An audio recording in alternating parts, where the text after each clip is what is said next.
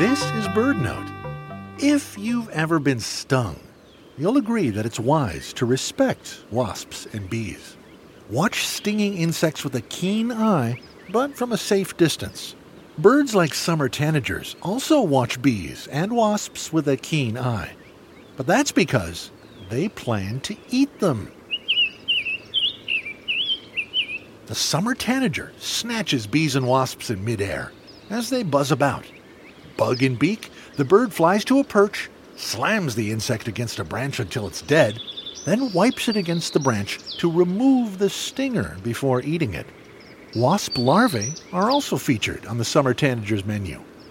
After chasing off or killing the adult wasps attending a nest, a tanager tears open the delicate paper-like structure and devours the larvae within. While stinging insects are a central part of their diet, tanagers also hunt grasshoppers, beetles, dragonflies, and spiders. Fruits and berries become important in their diet in late summer, during migration, and where they winter in Central and South America. But when the birds return each spring to their breeding range in the southeast, lower Midwest, and Southwest, bees and wasps once again face their nemesis in the summer tanager.